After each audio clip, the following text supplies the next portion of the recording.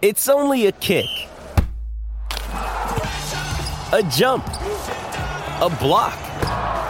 It's only a serve. It's only a tackle, a run. It's only for the fans. After all, it's only pressure. You got this. Adidas.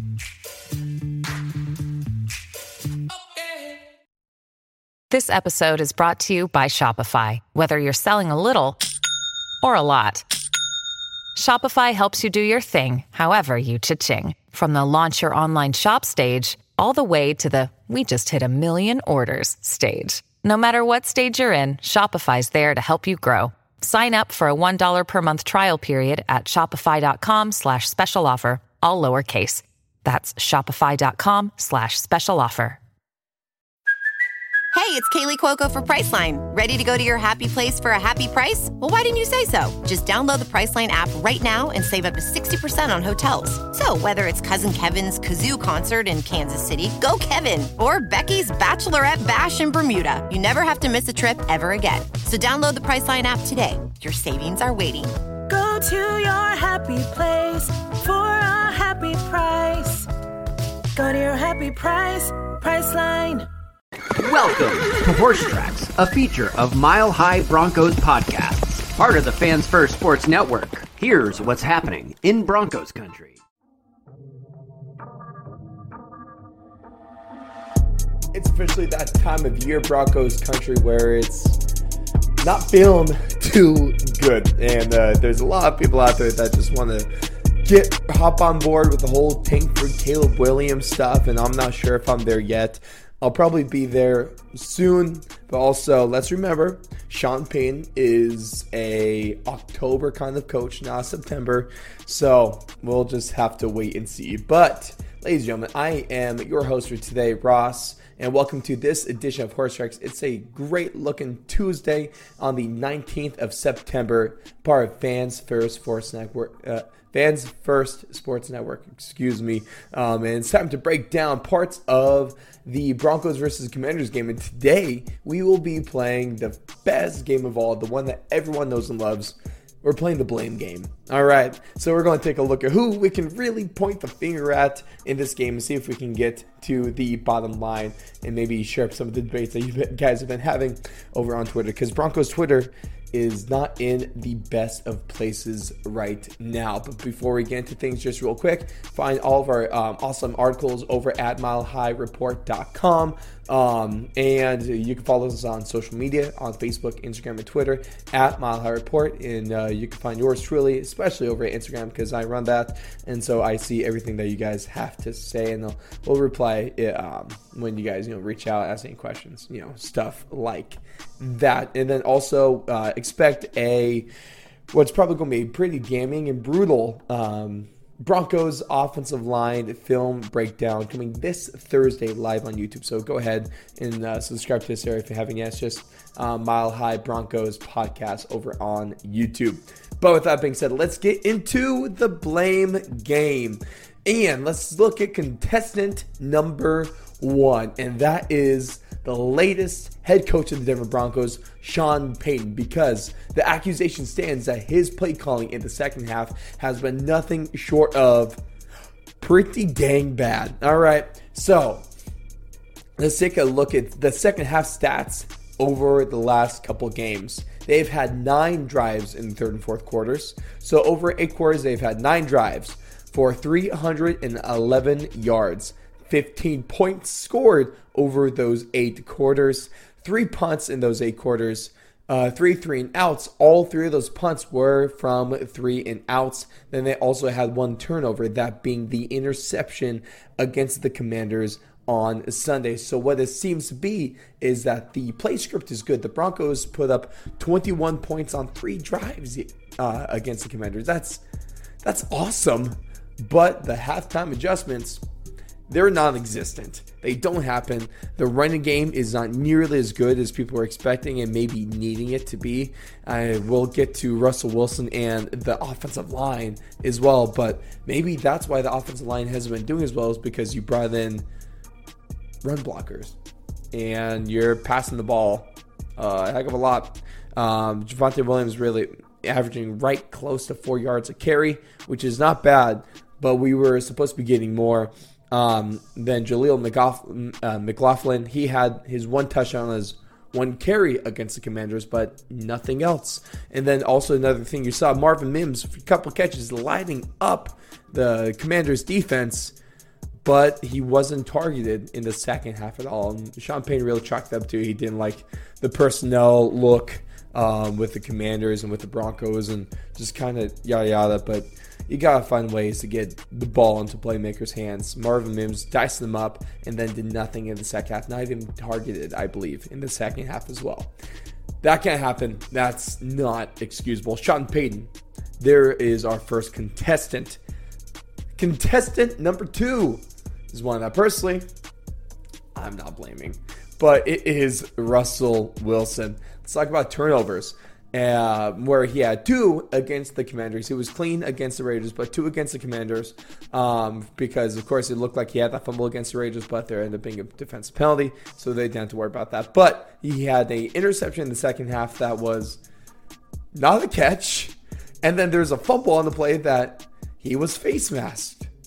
So are we really going to blame him for that?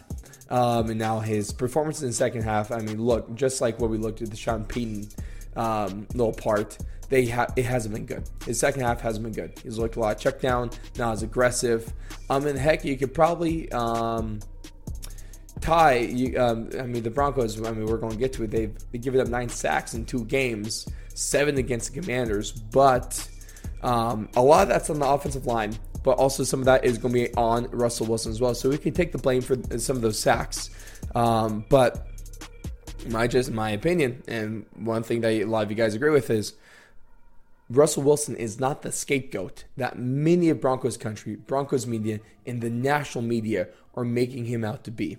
I mean, you saw this. So, you might have seen this post, Mile High Report retweeted, but Russell Wilson essentially is not the problem. Over 2 games, he's on pace for 4,122 passing yards, 42 touchdowns to 8 interceptions, and almost 500 rushing yards.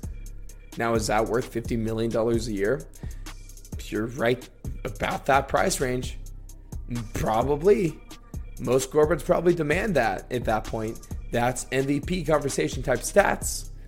Russell Wilson, he's not the answer. He's not maybe the solution, but he is not the reason that the Broncos are losing these football games. Now let's get to the contestant that maybe we could really throw most of the blame on, and that is former Broncos head coach, current defensive coordinator, Vance Joseph. Now he's walking into territory where he should be on the hot seat already. He absolutely should be on the hot seat already. At this point, hey, if Rex Ryan wants to come coach the Broncos halfway through the season, let's do it. If the Broncos could somehow find a way to pry Wade Phillips from the Houston Roughnecks, and the Roughnecks, I've already heard from their social media themselves, from the team account, they're not in the business, let's say, of getting rid of Wade Phillips. So might have struck out on that idea, but Vance Joseph, not good. Shocker. We should have seen this one coming. The defensive play calling has been horrible.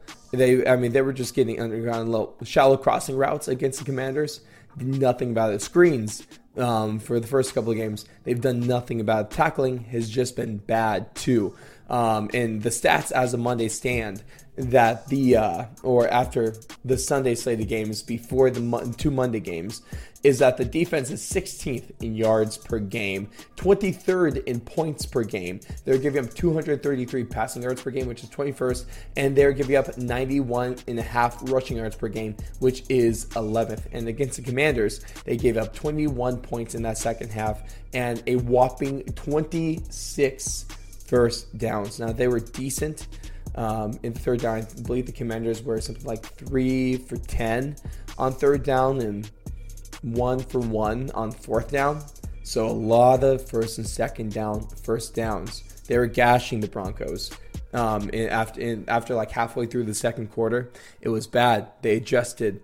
It doesn't, and the Broncos they have a pretty good defensive roster too. Obviously it's not the most stacked, but you should be able to have a top 15, top 12, top 10 defense with guys like Pat Surtain, who's the best cornerback in the league, Justin Simmons, who's top 3 or 5 safety in the league. You got Drew Sanders, Randy Gregory, DJ Jones, Josie Jewell. You should be put at least an average to an above average defensive unit with these players, but he's not. And one thing that was weirded out by, I mean, maybe you guys can give me a little bit more insight here, but why wasn't Pat Surtain just shadowing Terry McLaurin over that game? I know Dotson is good too, but just shadow Terry. You should just have your best guy and their best guy, especially if he's tearing you up. Terry McLaurin had a fantastic game, statistically speaking, scoring speaking. Maybe it's halftime because he's going against Amari Mathis, who's been getting roasted in coverage this year. It's not good. Something has to be done, and the Broncos should probably, honestly, cut their losses now, move on from Vance Joseph. They could probably find someone better than him. It's a very, very low bar. And we got 2 more contestants for in the blame game. Second to last one being the offensive line. They gave up 7 sacks against a decent front four, but 7 sacks nonetheless. Looked like Garrett Bowles struggling still. Ben Powers was getting his teeth kicked in a lot in pass pro as well. They've now given up 9 sacks on the season and a whopping 18 quarterback hits, with 14 coming against the Commanders. McGlinchey, he's not living up to his contract right now. I mean, the saving grace for Ben Powers, at least, is that he wasn't necessarily brought in for his pass protection. And neither was Mike McGlinchey, but his was touted as a lot better. But there's that. And the good news here is that one thing that I point out to you guys and was pretty obvious, to be honest, on film through preseason, at least the 2 games that the Stars played, is that Lloyd Cushenberry looks much improved from his last season. And there's proof here is that he was the best graded offensive lineman, and he looked the best on with the eye test as well. According to PFF, he was the top graded offensive lineman for Denver this week. So the O-line needs to be something done. And like I said, we'll be taking a look at that film over on Thursday. So we'll be watching a little bit of that game, and we'll see how far we go through. Probably take a look at the first half, at least the first quarter with the offensive line, and taking a look and seeing what they did well, what they did horribly against the Commanders. Now the last culprit here, let's put it on. I think we'll just give it overarching officiating. And penalties are in there. Sean Payne could take the blame for most of these penalties. When you have a team that's riddled with penalties, you blame the head coach, you blame lack of discipline. The Broncos had 9 penalties for 58 yards against the Commanders. And kind of like the Raiders game, most of them were coming really inopportune times that either extended drives for the Commanders, led to scoring drives, or they killed offensive drives. Then there's also the penalties. I mean, let's blame the defensive pass interference that was not called on the 2-point conversion that the Broncos failed. I mean, obviously, like I said, they should have been in that position anyway, but they got hosed on that one. Russell Wilson face masked a few times during the game. One on that fumble as well. And like I said, that interception, I don't know about that one either. I don't know, man. So the Broncos have been getting the short end of the injury stick, or the officiating and penalty stick.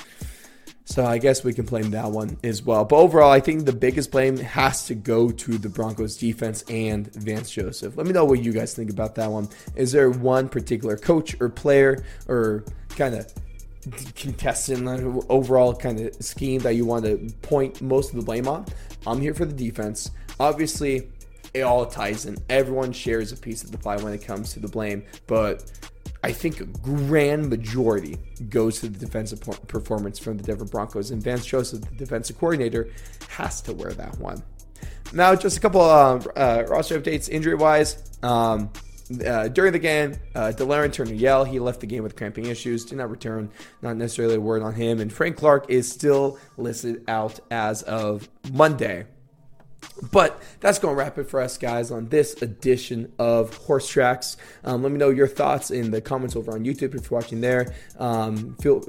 Please also reach out to us on Facebook, Instagram, and Twitter on that as well. And then if you, on whatever podcasting platform you're listening to this on, Spotify, Apple Podcasts, Google Podcasts, anywhere that you're on. Go ahead and follow or subscribe to us if you haven't yet. Going over to our YouTube channel, Mile High Report or Mile High Broncos podcast, so you can find all of our horse tracks. We got the Doubleton Denver pod on there, and then we got the Roundup on there as well, and that's also where we go live and post some videos for the Broncos film breakdowns on the offensive line. Appreciate you guys tuning in. Make sure to follow up, stay up to tune with everything Broncos related this week, milehighReport.com. With that being said, though, my name is Ross. Go out and be a positive influence on someone tomorrow or today, and God bless you guys. We'll see you in the next one.